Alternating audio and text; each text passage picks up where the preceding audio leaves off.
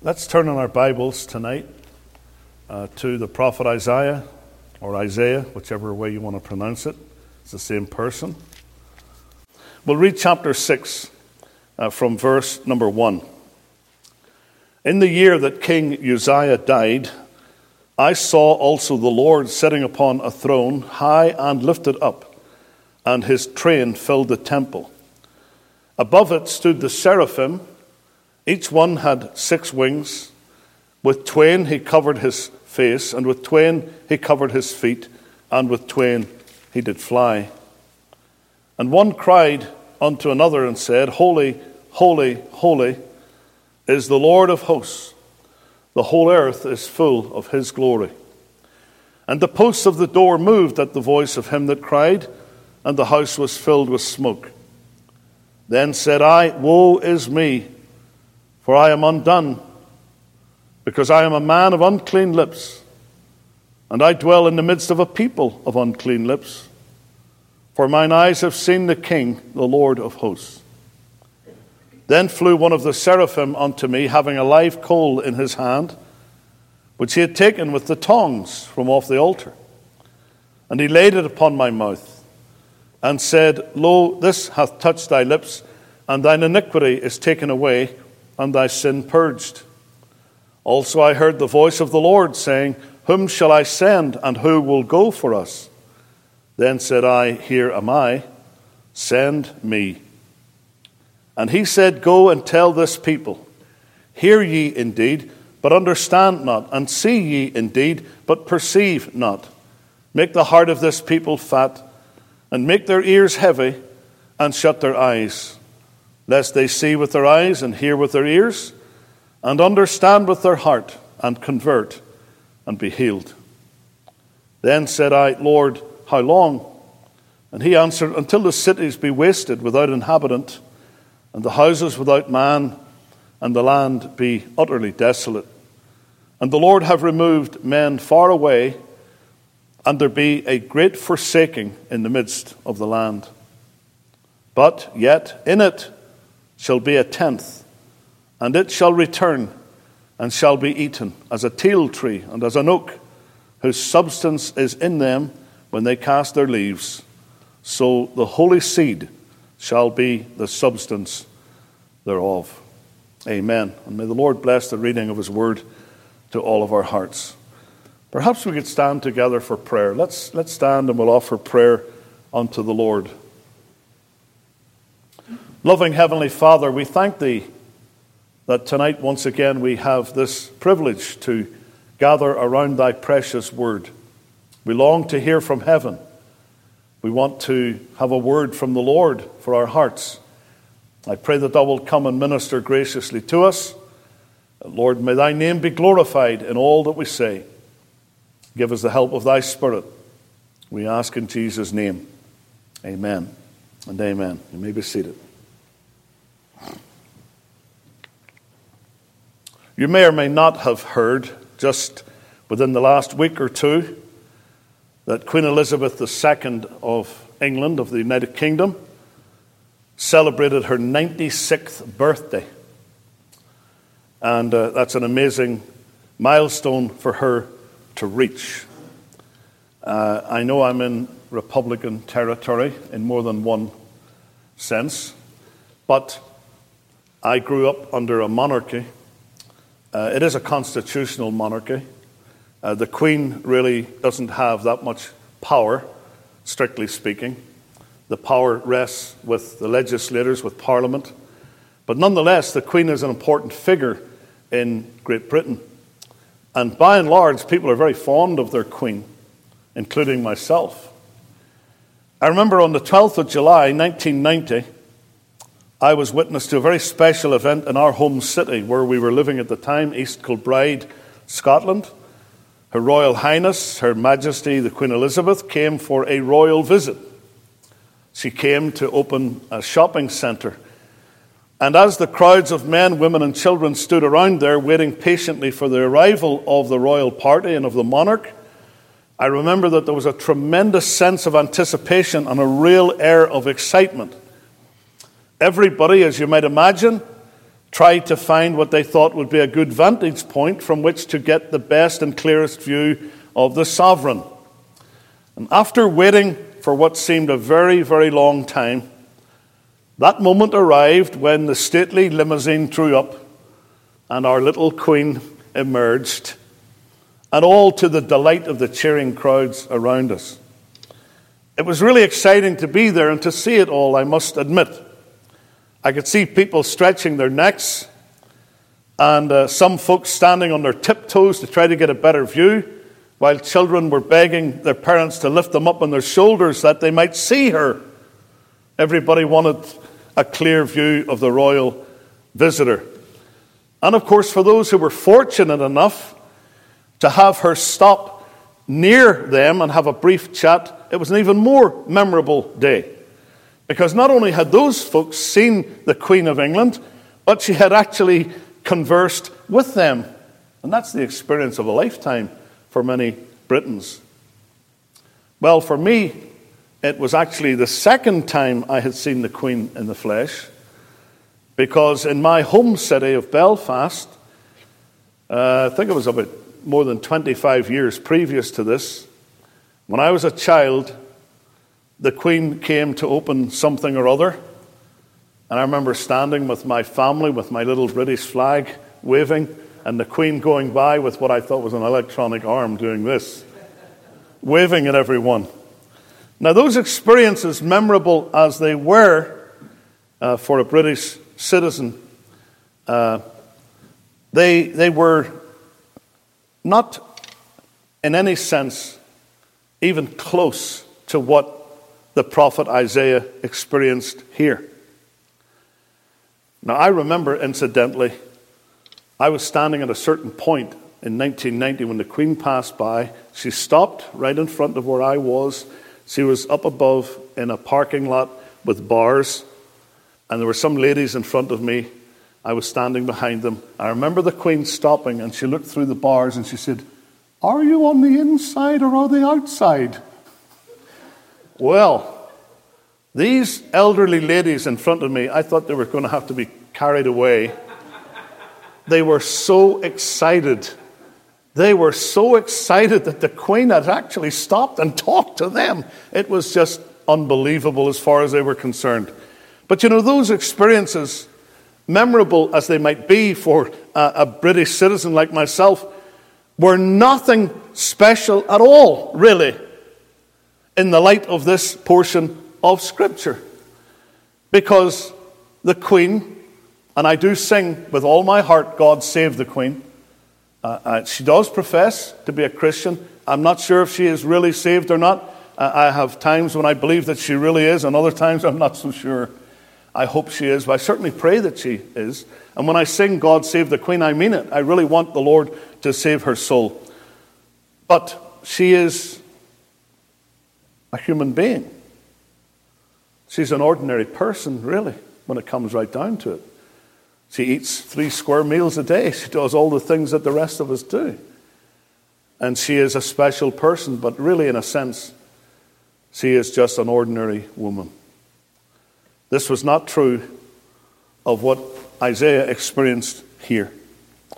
Here it's talking about an infinitely greater sovereign of a far more exalted kingdom, and of one who had the experience of a lifetime in looking upon that royal personage, because the prophet Isaiah had a truly unforgettable experience in his ministry as a man of God. Because the Bible says in this chapter that he saw the King, the Lord of hosts. He says this in this very passage in verse 5. "Woe is me, for I am undone, because I'm a man of unclean lips, and I dwell in the midst of a people of unclean lips. For mine eyes have seen the King, the Lord of hosts, Jehovah Sabaoth." I've seen him, high and lifted up upon his throne. And this is a most wonderful incident in Scripture. And I want to draw your attention to it tonight, speak of it in some more detail. What happened when Isaiah the prophet saw the King? First of all, I want us to think about this, the special vision of the prophet.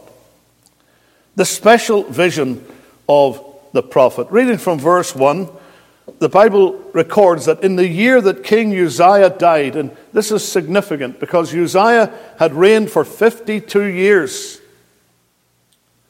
And in that very time when he died and they had his funeral,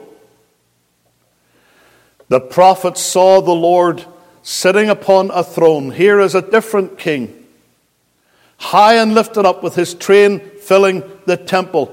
King Uzziah was dead, but the King of glory was not dead. He was upon his throne.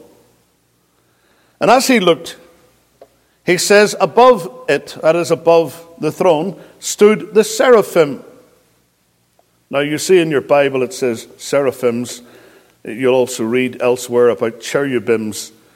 But you understand, if I were to say one man and two men's, it wouldn't really make sense. We have to understand that there's one seraph and two seraphim. It's the plural. And it's in there as seraphims, just to remind us that it is plural. There's more than one.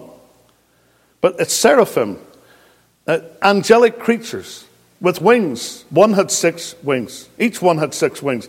But with twain, with 2, he covered his face. With twain, he covered his feet. With twain, he did fly. And one cried to another and said, Holy, holy, holy is the Lord of hosts, or Jehovah Sabaoth. The whole earth is full of his glory. So the prophet had a special vision here. He saw some things. He saw the king's person. I've already referred to it. Mine eyes have seen the king. He saw the Lord as he was, the King of Kings. And it was a vision that he needed to have if he was to be truly prepared for his prophetic ministry. He needed that vision of that glorious person. Now, if you keep your finger there at Isaiah chapter 6 and turn over in your Bible to John chapter 12. The Gospel of John chapter 12. You'll discover there in verse number 41, when the Lord Jesus Christ was discussing Isaiah chapter 6, he said this, John 12:41. These things, that's the quotation from the 6th chapter. These things said Isaiah when he saw his glory and spake of him. This is the Holy Spirit telling us that what Isaiah saw was the glory of the Lord Jesus. It was Christ that he saw that day on the throne. It's Christ who is referred to as the King and the Lord of hosts. It's the person of Christ that he had revealed to him, the King's person. Christ exalted and glorified. And you will note carefully that he saw him and then he spoke of him. And this is the necessary and proper order. You know, as a preacher, I cannot really speak about the King in truth, the way that he ought to be spoken about, if I've not seen him by the eye of faith. You cannot speak to others of Jesus with any sort of conviction if you've never met him. I think it was Spurgeon who said, someone who's not converted, trying to witness to somebody is like a thief trying to lecture someone on the subject of honesty. We're not speaking from the standpoint of experience or knowledge. Job said, I have heard of thee with the hearing of the ear, but now mine eye seeth thee. Again, in John 12, we notice in verse 21 that there were those who came to Philip, which was of Bethsaida of Galilee, and desired him, saying, Sir, we would see Jesus. We would see Jesus. And you will never be able to point others to Jesus if you have no experience of seeing him yourself. The Christian life is to be lived looking unto Jesus, maintaining fellowship and communion with him. As a preacher of God's word, I need to see the Lord in private if I am to properly present him to the view of others in public. It was said of the great Andrew Bonner of Scotland that when he came out of his study at the side of the pulpit and ascended up the pulpit steps to preach, to the congregation it was as though he was coming from the immediate presence of the Lord. And when he would finish preaching and he would step down from the pulpit, go down those pulpit steps and go back into that room, they said it was as if he was leaving the pulpit to go back into the presence of the Lord. We need to see Christ, the King's person. But notice as well concerning the special vision of the prophet here that he saw the King's position. He not only saw who it was, but where he was. And where was he? On a throne, high and lifted up. Sitting upon a throne. That is the description that he gives right there at the beginning of that chapter. Isaiah chapter 6 and verse number 1. In the year that King Uzziah died, I saw also the Lord sitting upon a throne, high and lifted up, and his train filled the temple. In other words, this was an exalted view of the Lord. He was high and lifted up. He was in an exalted position. It was, I believe, J.A. Alexander, the great preacher in the days when Princeton was worth anything, who said to the young men who were training for the ministry, we must always, brethren, entertain only the very highest views of Christ. We must entertain only the very highest views of Christ. In other words, we're never to allow for a moment any belief or any thought that brings the Lord down to the level of the ordinary. And I wish I could get that message across to some of these preachers who speak so glibly of the Lord. They speak of him as if he were a buddy from high school. And yet he is the sovereign Lord of heaven. You know, the Lord was seen here as exalted and on a throne of glory. And if you compare the opening words of the chapter and note that the earthly king of the time was dead, the throne was empty. Uzziah, 52 years ruling, now the throne is empty because he has died. But Isaiah looks at a king who never vacates the throne. He never leaves the throne. He's always ruling in power and in might and in majesty. And oh, how we need to think of that and remember that in these evil days. The Lord, as is described in Scripture, is the governor among the nations.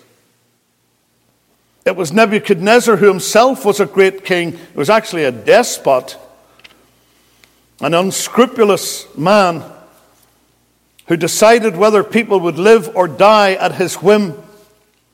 It was he who said, when the Lord taught him the lesson, by making him like a beast of the field, in Daniel chapter 4, verse 25, he was told there that he would know that the Most High ruleth in the kingdom of men and giveth it to whomsoever he will. And when you come to verse 35, you have his own confession.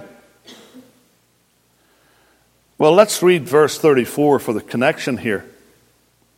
Daniel 4, verses 34 and 35. And at the end of the days, I, Nebuchadnezzar, lifted up mine eyes unto heaven, and mine understanding returned unto me, and I blessed the Most High, and I praised and honored him that liveth forever, whose dominion is an everlasting dominion, and his kingdom is from generation to generation.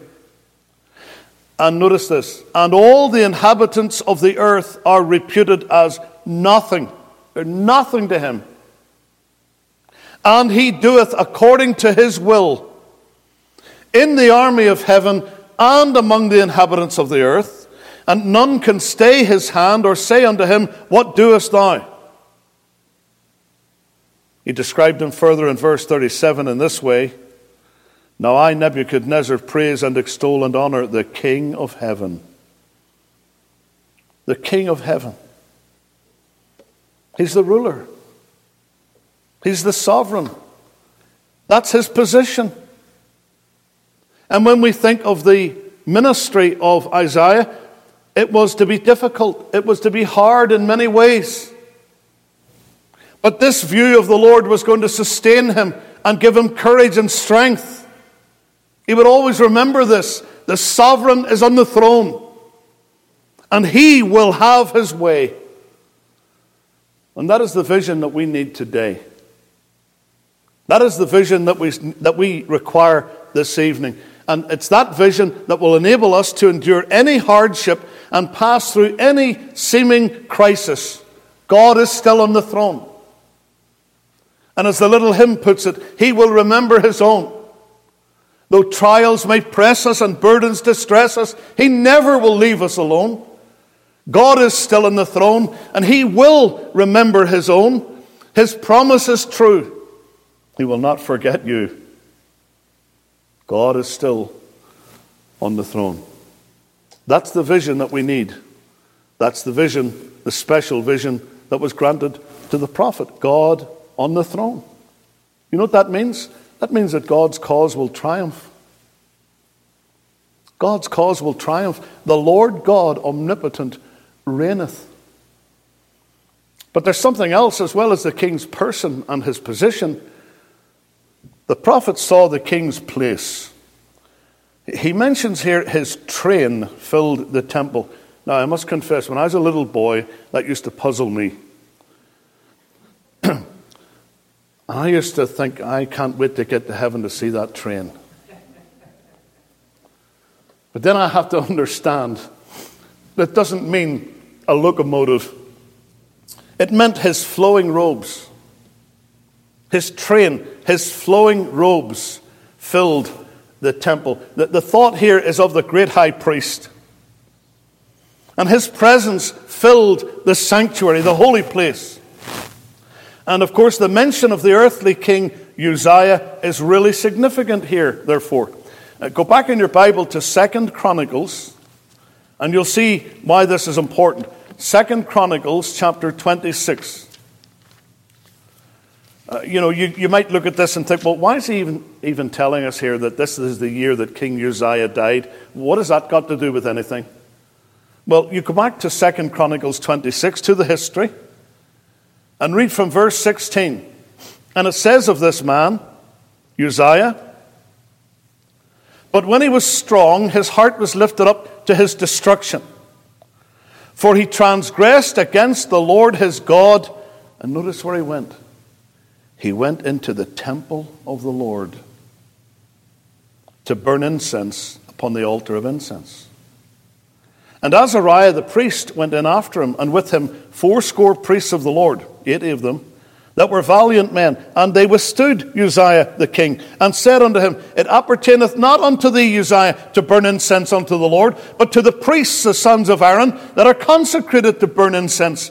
Go out of the sanctuary, for thou hast trespassed, neither shall it be for thine honor from the Lord God. Then Uzziah was wroth, had a censer in his hand to burn incense, and while he was wroth with the priests, the leprosy even rose up in his forehead before the priests in the house of the Lord from beside the incense altar. And Azariah the chief priest and all the priests looked upon him, and behold, he was leprous in his forehead. And they thrust him out from thence. Yea, himself hasted also to go out, because the Lord had smitten him. And Uzziah the king was a leper unto the day of his death, and dwelt in a several house, being a leper, for he was cut off from the house of the Lord. So you see the picture. Here's a man who doesn't belong in the temple. Here's a man who doesn't belong in that holy place offering incense. He's the king, but he's not a priest. He presumed to enter the temple and the sanctuary as a priest. It was not his place to do so. He was a king out of his place in that sanctuary. But in Isaiah chapter 6, you have a king who's in his rightful place in the sanctuary, in the temple. He's exalted, he's glorified, his glory fills the place. And in fulfillment of that, we can only refer to the church, the assembly of God's people, because there the Lord our King must have all the glory.